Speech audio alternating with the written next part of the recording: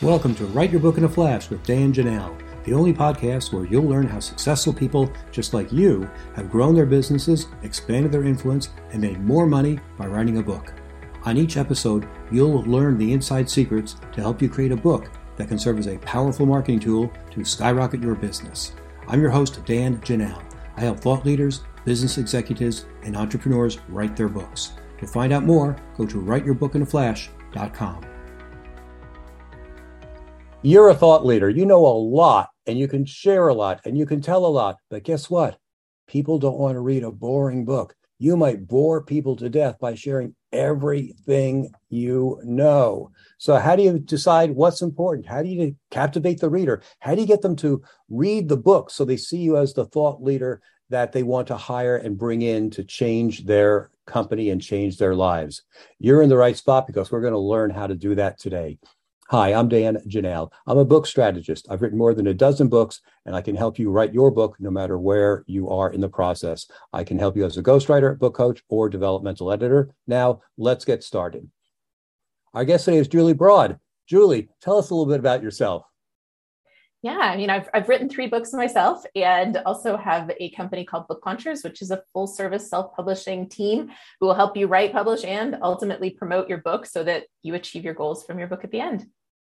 Fantastic. So, Julie, how can you write a book that isn't boring? And I got to tell you, I'm working with a client now who's running a book that is like really, really boring. It's like a set of lists and checklists, and it's really good, but it is duller than a kitchen knife that's been through the dishwasher 10,000 times. What can you do to bring this book to life? Yeah, there's lots of different things, as I'm sure you're reaching in your toolkit to use them all. But the first thing I always start with is to focus on your reader. Who is that reader? And remember, the book might be about you, but it's not for you. And so you got to meet the reader where they're at and connect with them.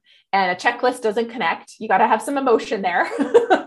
And I think, one of the challenges a lot of, really experienced people have is that they're so good at what they do that they don't take it back to the beginning. They don't take it back to where they started and feel those emotions again of what it was like to kind of encounter the problem that they've ultimately solved. And so I think that's one thing is think about that reader, think about where they are and think about how they feel right now and write to that. Cool. So how can you tap into those emotions? What kind of stories can you tell that bring those emotions to life? Yeah, I think you kind of tap into, again, what you've already overcome. So maybe you've never been your ideal reader. You're solving a problem for somebody that you haven't actually been.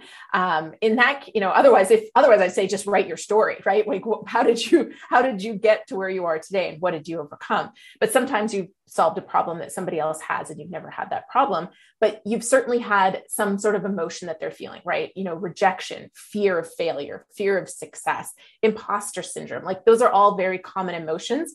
So tell a story about a time when you had that very emotion that your reader is feeling right now that's had them pick up your book. Give them that connection point so they know that you get them, that you understand them, and that your book isn't just going to give them checklists and tools, but it is the thing they need and they want to read it. They don't just need to read it. Great. What other advice would you give? What other tools are in your tool chest to turn a book into a book that they just can't put down? If any nonfiction book is in that category, but as close as possible. Yeah, I think a lot of books can fall into that category. But again, it goes back to one of the tests I do when I get a draft is I look how many sentences, how many paragraphs start with I. And as much as possible, you want to avoid that. There's always situations where you're going to tell a story and you're going to say I, but if you can put it into the words of a reader and be like, and tell the story in a way that doesn't use the I, right? Instead of saying, I felt this, imagine walking in a room and suddenly like all eyes turn to you, right?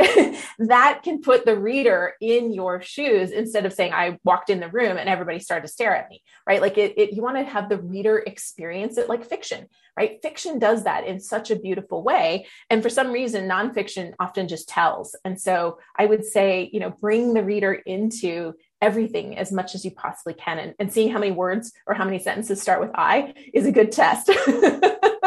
I love doing that with my clients as well, because I'll say, I will show you how to blah, blah, blah. And I'll say, no, you will learn, you will discover, you will Exactly. find out. And that way it becomes their book. And we talk about a signature story. I always have them put in lines like, have you ever felt this way? Has this ever happened to you? And that way they could see themselves in your story instead of Yeah. just thinking that, oh, wow, she's wonderful. I can never do what she did because she's just so accomplished. But you put those little words in there, those questions in there, and it brings it back to the reader, which is really the whole point.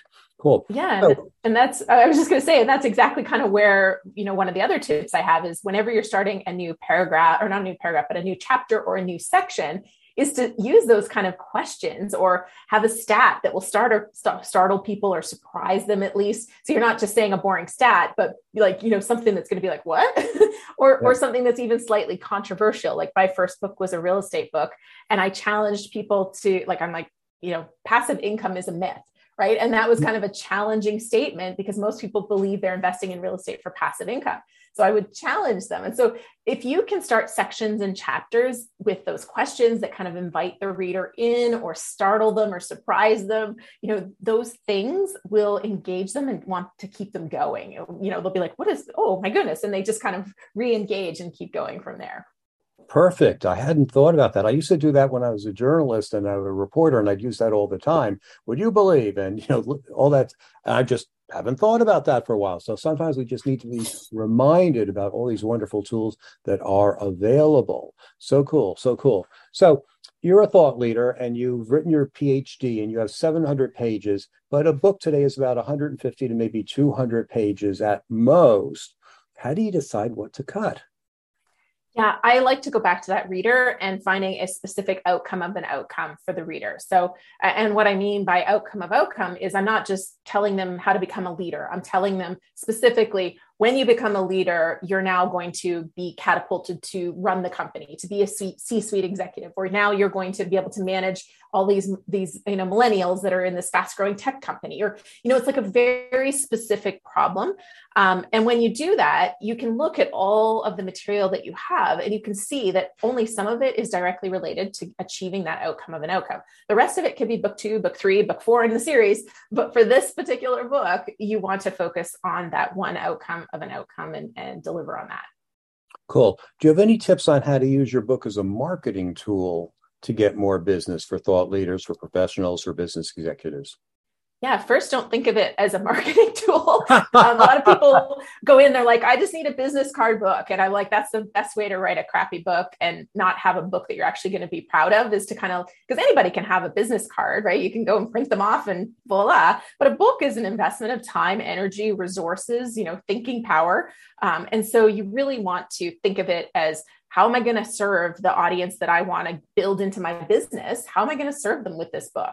And then use that book as a tool to have an impact in the world. And when you have that impact, people are going to want to work with you, right? A lot of people are afraid of putting all their best stuff in a book. But what happens is people read the book and they go, can you do this for me? Right? I don't want to do you're amazing. I love what you did. Now you go do this for me. And you've just laid out how to do it. They could do it themselves, but they don't want to. So, that's why I don't think of it as a marketing tool. Think of it as an impact tool.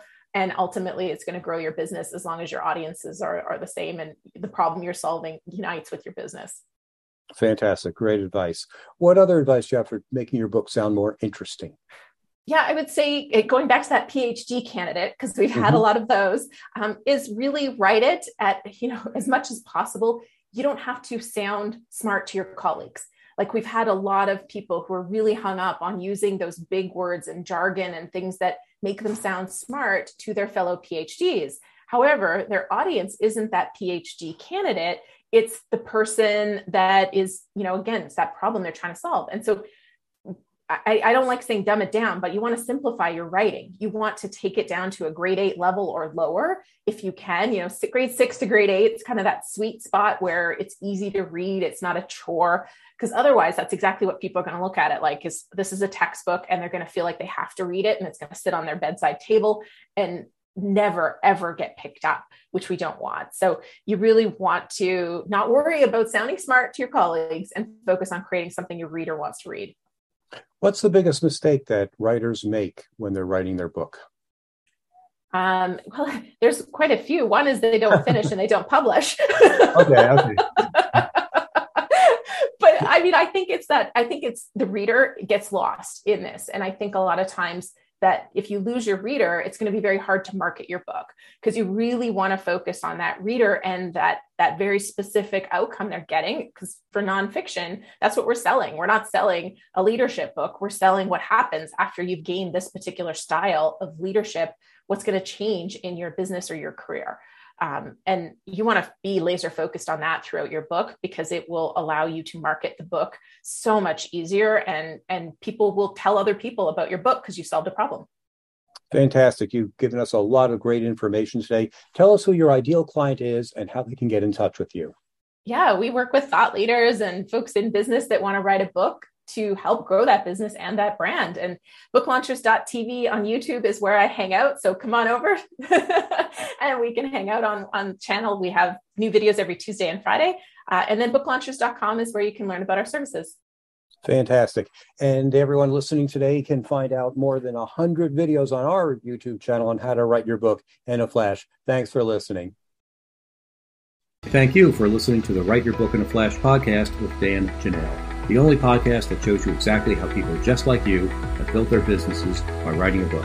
If you'd like to write your book but don't know where to start, you can find great information at writeyourbookinaflash.com.